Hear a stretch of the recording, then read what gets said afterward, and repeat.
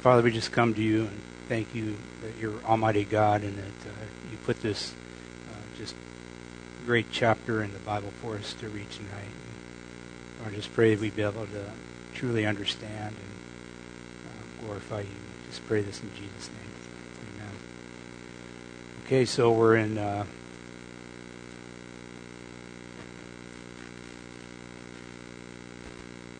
Genesis 24. A bride for Isaac. And Genesis 24, I think, is the longest chapter in Genesis. We may not get out of here for a couple of hours tonight. So, first I want to kind of do a quick review because it will do us well when we understand the whole thing in context. Isaac and Christ, they both had a miracle birth, born at a predetermined time by God. They were both the only son. Both carried wood up a mountain. Christ carried the cross. Same geographical location. Both questioned the Father, hey, is this what we're going to do here? But both were obedient to the Father. The resurrection was prophesied in both cases. And the resurrection was on the third day. And we can see Isaac, it was figuratively, and Christ literally. So there's three things in life, really. There's more, but there's definitely three major events that people will tend to remember. Most of us don't remember birth, but I think all of us remember our wedding day. I know from participating in my own, plus three of my daughters, it's a big day. It's a huge day. And then, of course, the last one is death, and we all participate in that. But there's just nothing quite like when you're getting married. I know the anticipation. I can remember waiting for Jane to come walking forward, and I think we all remember those moments. And, of course, my daughters were much more involved. I mean, had a change of clothes about every 8.5 minutes, I think, or something like that. But yeah, it was quite a unique experience. So in the Bible, they use this idea of the bride of Christ to represent the church, and it's kind of a unique thing because it's an important moment, and it's an event that when we're getting married, we all look forward to. Afterwards, maybe not. But so we have the bride of Christ. And so there's a couple of verses in the New Testament that I put up there, 2 Corinthians 11:2. And so Paul's writing to the people at Corinth, and he's saying, let me explain. I'm jealous for you with a godly jealousy, for I have betrothed you to one husband, that I present you as a chaste virgin to Christ. And so he's alluding to the church being the bride of Christ. The actual term bride of Christ isn't in the Bible. It's kind of like rapture. It's not in there either. But so there's another mention of it in Revelation 19:7. It says, "Let us be glad." This scene is in heaven, of course. And it says, "Let us be glad and rejoice and give him glory, for the marriage of the Lamb has come, and his wife has made herself ready." And there are other references to alluding to the bride of Christ. But I just wanted to bring up a couple of them because we have a very long chapter to go through tonight. And then, so chapter 24 is the bride for Isaac. And with that, I'm going to do it a little different tonight. Normally I read through the whole chapter, whatever it is we're going to do. We have quite a bit to get through tonight, so I'm not going to do that. I'm just going to go through and read it because, to be honest with you, the vast majority of it reads like a novel, and so why would I want to mess that up? And so at different points I'll stop and talk about a few things, but in general we're just going to kind of read through this and then kind of talk about it at the end. So, starting in Genesis 24, verse 1, it says, Now Abraham was old, well advanced in age, and the Lord had blessed Abraham in all things. So Abraham said to the oldest servant in his house, who ruled over all that he had. So I just want to stop here. If you remember back in chapter 15, he had a servant named Eliezer, and what happened was Abraham was like starting to question God and said, "Hey, when am I going to have this kid here? Because the way I have it set up right now, this guy Eliezer, he's going to be the heir in my house." And so there's a very, very good chance that this servant is Eliezer. And I don't know if we talked about it in 15 or not, but Eliezer's name actually means God is help. I mean, that's what his name actually means. And so in the New Testament, Holy Spirit is referred to as an advocate or a helper, depending on what translation you're looking at. So it's kind of interesting that nearly 2,000 years before Christ, we have Abraham depicted as the father.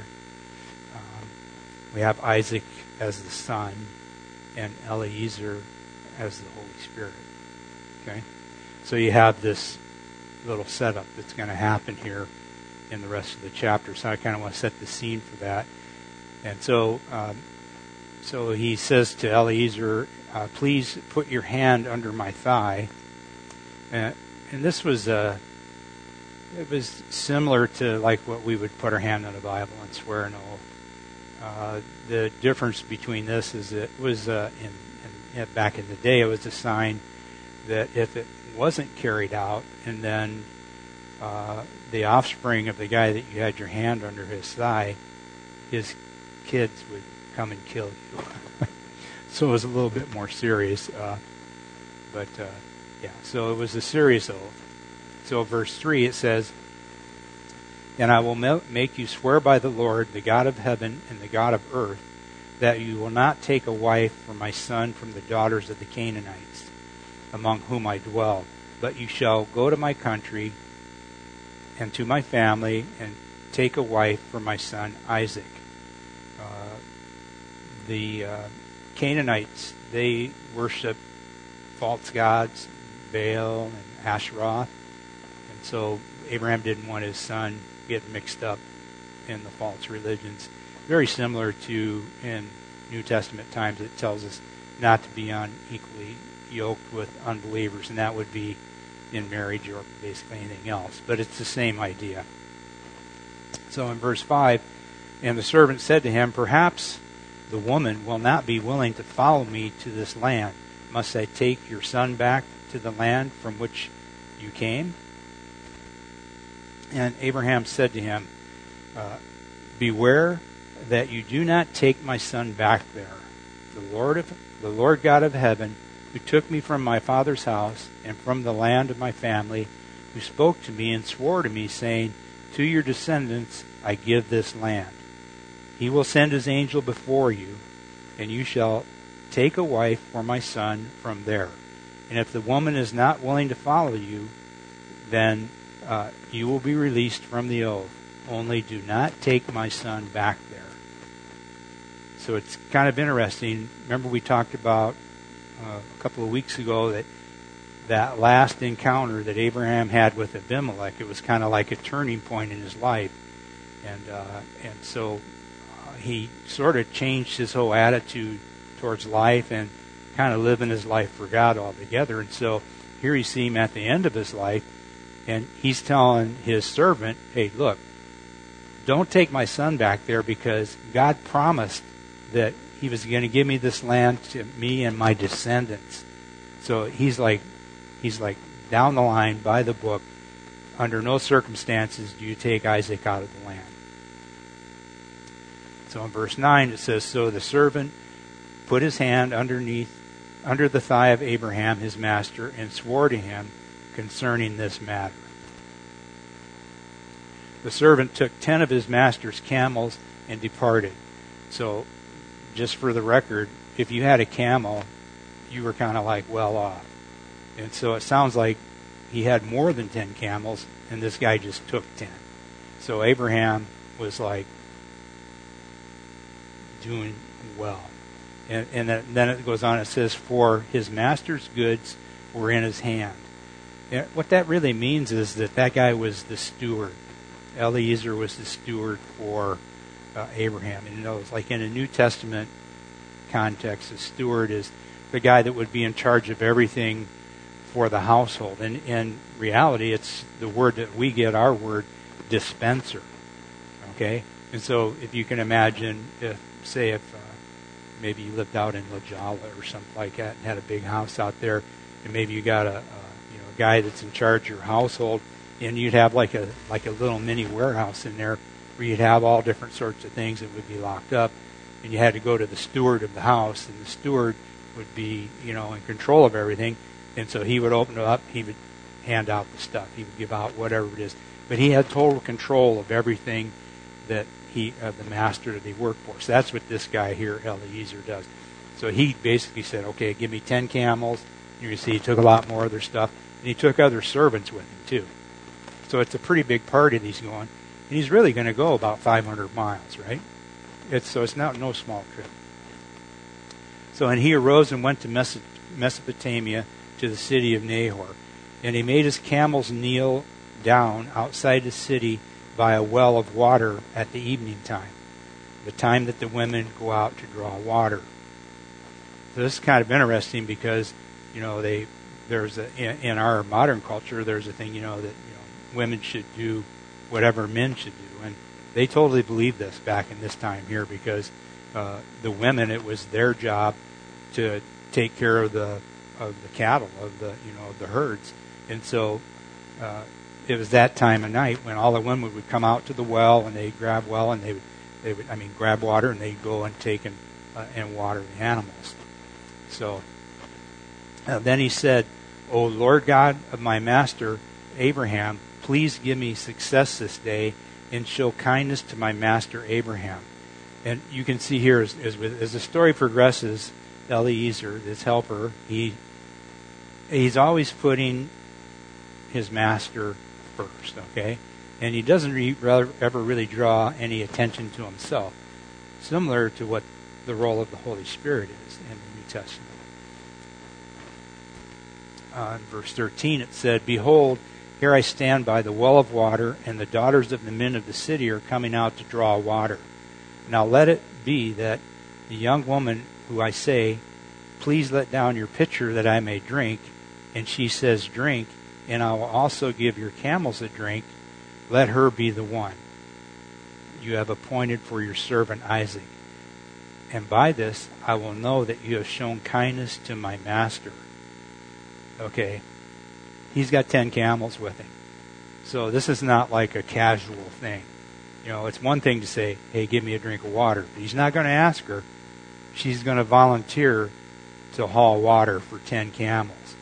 I've heard it that depending on how many humps they got, they can carry a whole lot of water inside of them out in the desert. So what he's asking for is a big deal, okay? So just so we know that. In verse 15, and it happened before he had finished speaking that, behold, Rebekah, who was born to Bethuel, son of Milcah, the wife of Nahor, Abraham's brother, came out with her pitcher on her shoulder. Now the young woman was very beautiful to behold, a virgin. No man had known her. And she went up to the well, filled her pitcher, and came up. And the servant ran to meet her and said, Please let me drink a little water from your pitcher. So she said, Drink, my lord. Then she quickly let her pitcher down to her hand and gave him a drink. And when she had finished giving him a drink, she said, I will draw water for your camels also. Wow. Until they have finished drinking. Then she quickly emptied her pitcher into the trough, ran back to the well to draw water, and drew all his camels. So she went a few times, I think. And the man, wondering at her, remained silent so as to know whether the Lord had made his journey prosperous or not. So it was, when the camels had finished drinking, that the man took a golden nose ring weighing a half a shekel, and 2 bracelets for her wrist weighing 10 shekels of gold, and said, "Whose daughter are you? Tell me, please, is there room in your father's house for us to lodge?" So she said to him, "I'm the daughter of Bethuel, Milcah's son, whom she bore to Nahor. Moreover," she said to him, "we have both straw and feed enough, and room to lodge." So things are kind of falling right in place for this guy's servant, right? So if you remember, last week we looked at this. No, it was the week before, I think. Whoops. Oh, yeah. So anyway, if you look up here, here's Nahor, Bethuel, and there's Rebekah. Keep remember this guy Laban, because he's going to show up later on. So these genealogies are they're pretty amazing. I don't know if you realize it or not, but they started making these genealogies all throughout the Old Testament, and the reason being is they wanted to be able to trace the line to Christ. And we know that's true because if you look in, I think it's Matthew and Luke, there's genealogies in there. Some of them go back to Adam. The other ones go back, I think, to David. But the whole idea of these genealogies, which is pretty amazing, is you can trace all these people. But once Jesus was crucified, the Jews stopped keeping genealogies. They don't do that anymore, and they haven't done it since then. So then the man bowed his head and worshipped the Lord, and he said, "Blessed be the Lord God of my master Abraham, who has not forsaken his mercy and his truth toward my master. As for me, being on the way, the Lord led me to the house of my master's brethren." So the young woman ran and told her mother's household of these things. Now, if you can imagine this thing that just happened here, right? Rebecca's watching this guy, and it's a normal day for her. She's carrying her water pot out. She's ready to, water the animals and stuff. And she gets approached by this guy that's got, 10 camels and servants, and he, gives her gold jewelry, and then he gets on his knees and starts thanking God for leading him to Rebecca's family. So she's like, whoa. So she turns around, she's running into the house, going to tell everybody, right? So it's definitely a good day for Rebecca. So now Rebecca had a brother whose name was Laban, and Laban ran out to the man at the well.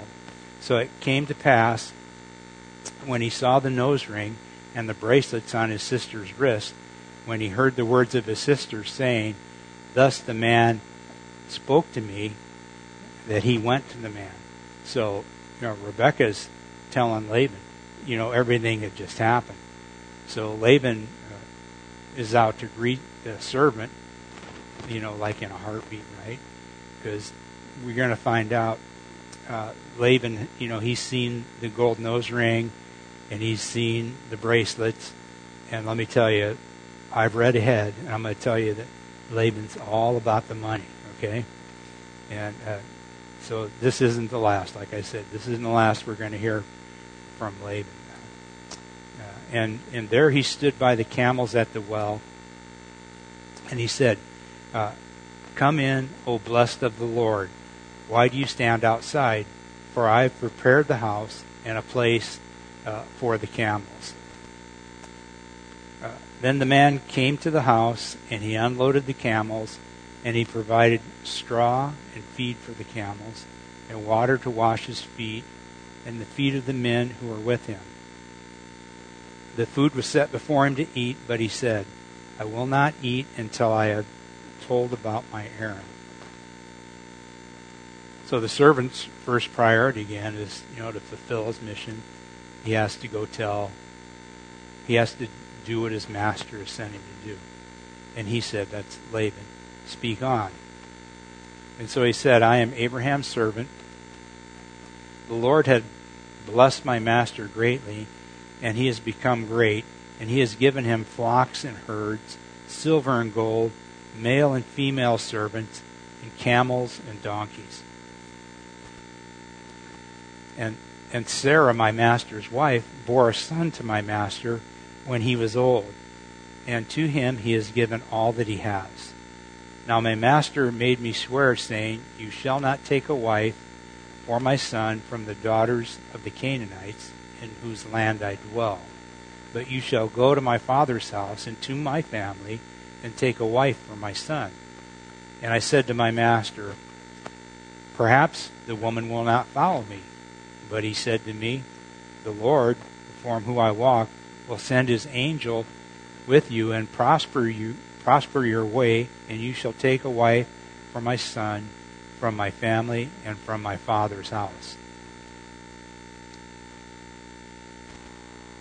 Verse 41, it says, you will be clear from this oath when you arrive among my family. For if they will not give her to you, then you will be released from my oath.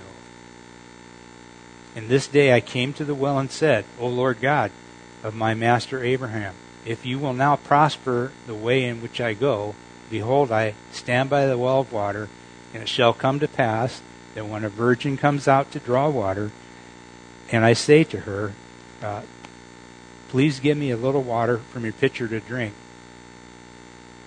Have we heard this before? This is actually in ancient Hebrew days. This was the art of telling a story. Actually, that you as you're going through the story, you would keep repeating sections that you'd said before, and the people would keep like, yeah, I've heard that, but they want to get to the next section, and so yeah, so they actually do this on purpose. So in verse 44, and she says to me, drink, and I will draw for your camels also. Let her be the woman whom the Lord has appointed for my master's son. I think it's an amazing story, because if you remember, he actually was thinking this in his head, and before he had even finished thinking, here comes a Rebecca, and she's obviously the one. What would we say? It's a God thing. Verse 45, before I'd finished speaking in my heart, oh yeah, he had to repeat that, didn't he? There was Rebecca coming out with her pitcher on her shoulder, and she went down to the well and drew water. And I said to her, please let me drink. And she made haste and let her pitcher down from her shoulder and said, drink, and I will give your camels a drink also. So I drank, and she gave the camels a drink also. Then I asked her and said, whose daughter are you? And she said, the daughter of Bethuel, Nahor's son, whom Milcah bore to him. So I put the nose ring in her nose and the bracelets on her wrist. That's actually new revelation. They didn't say that earlier before. Then I asked her and said, whose daughter are you? And she said, oh, you going to just read this?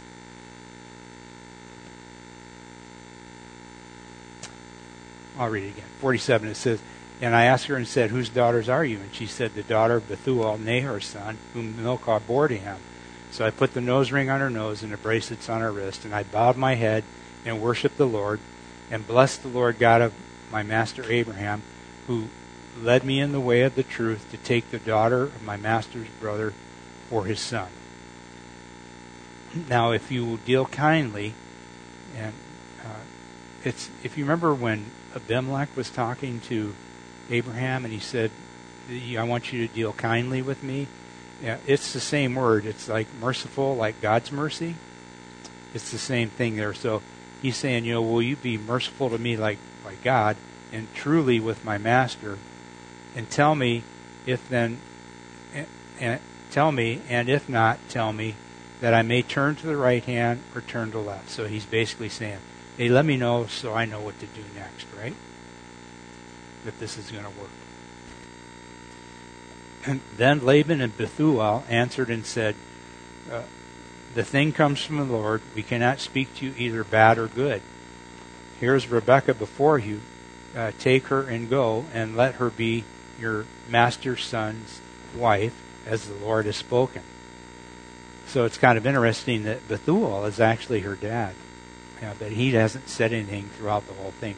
He might have been really old here or something, but normally it would be the dad that would be doing the negotiating rather than the brother. But Laban's kind of taken the whole negotiation over.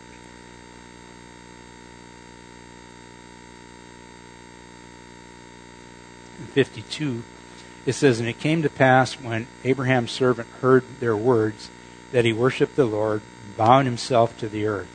Then the servant brought out jewelry of silver, jewelry of gold, and clothing, and he gave them to Rebekah.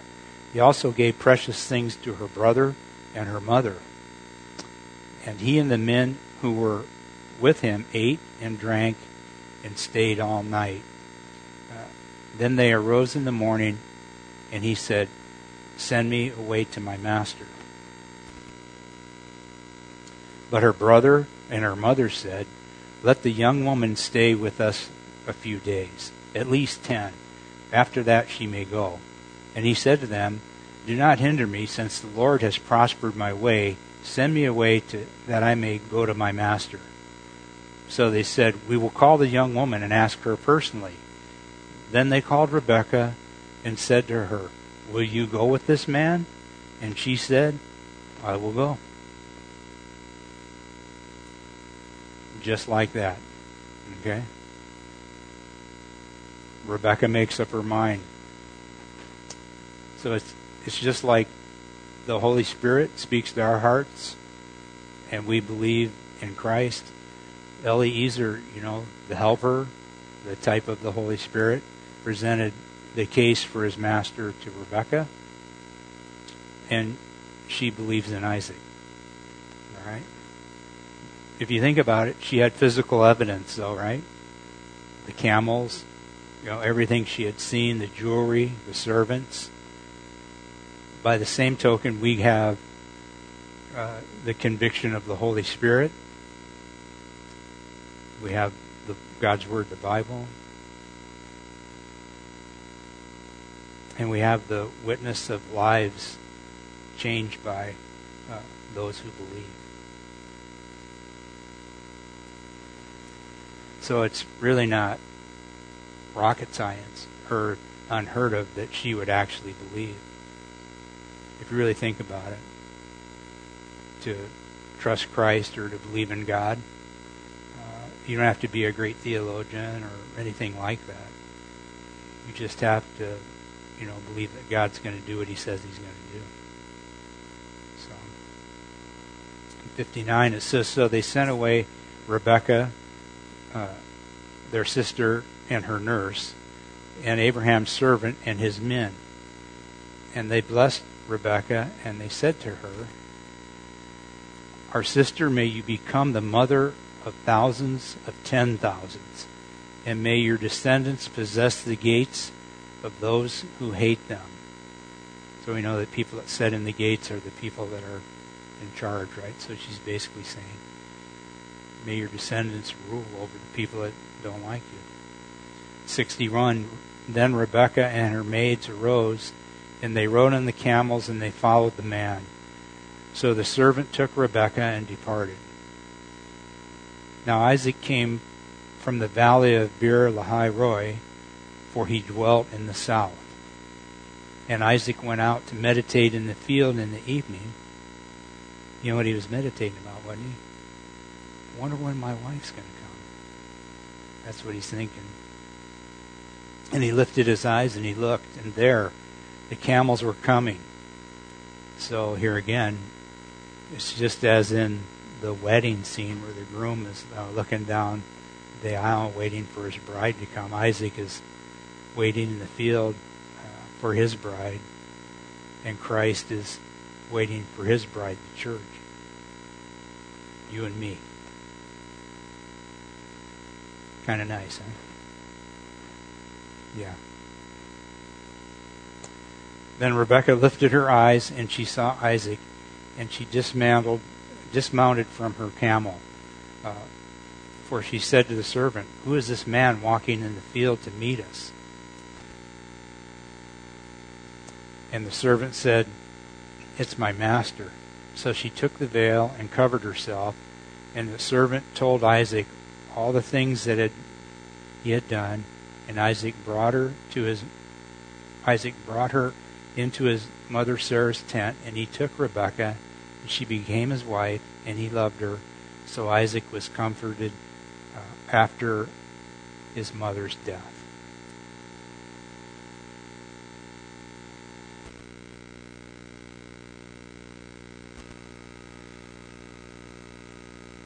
So the things that we've kind of talked about, just to kind of remind you, because I want to go back at 22 and kind of put all this, because it's all connected together. And, in 22, the things that we talked about already, the miracle birth, the time determined by God, the only Son, both carried wood, same geographical location, both questioned the Father, both are obedient, resurrection was prophesied, resurrection on the third day. So Isaac is a type of Christ. In 24, a bride for Isaac, Abraham the father, Isaac the son, and Eliezer the Holy Spirit. So Eliezer brings the bride home to Isaac, and the Holy Spirit brings the bride of Christ, the church, to heaven. Remember last week it said that Abraham stood up from before his dead, and he spoke to the sons of Heth, saying, "I'm a foreigner and a visitor among you." Remember we talked about that, and that's timeless truth for all people who believe in God, actually. Including us, right? So our citizenship is in heaven. So just like Abraham was a stranger in the land, we're actually just here temporarily. Our citizenship is in heaven, and Jesus is waiting, just like Isaac was waiting in that field. Okay? And so the reason that I bring all this up is because I know that when we live our day-to-day life and we encounter different stuff, this week was a lot of stuff for me,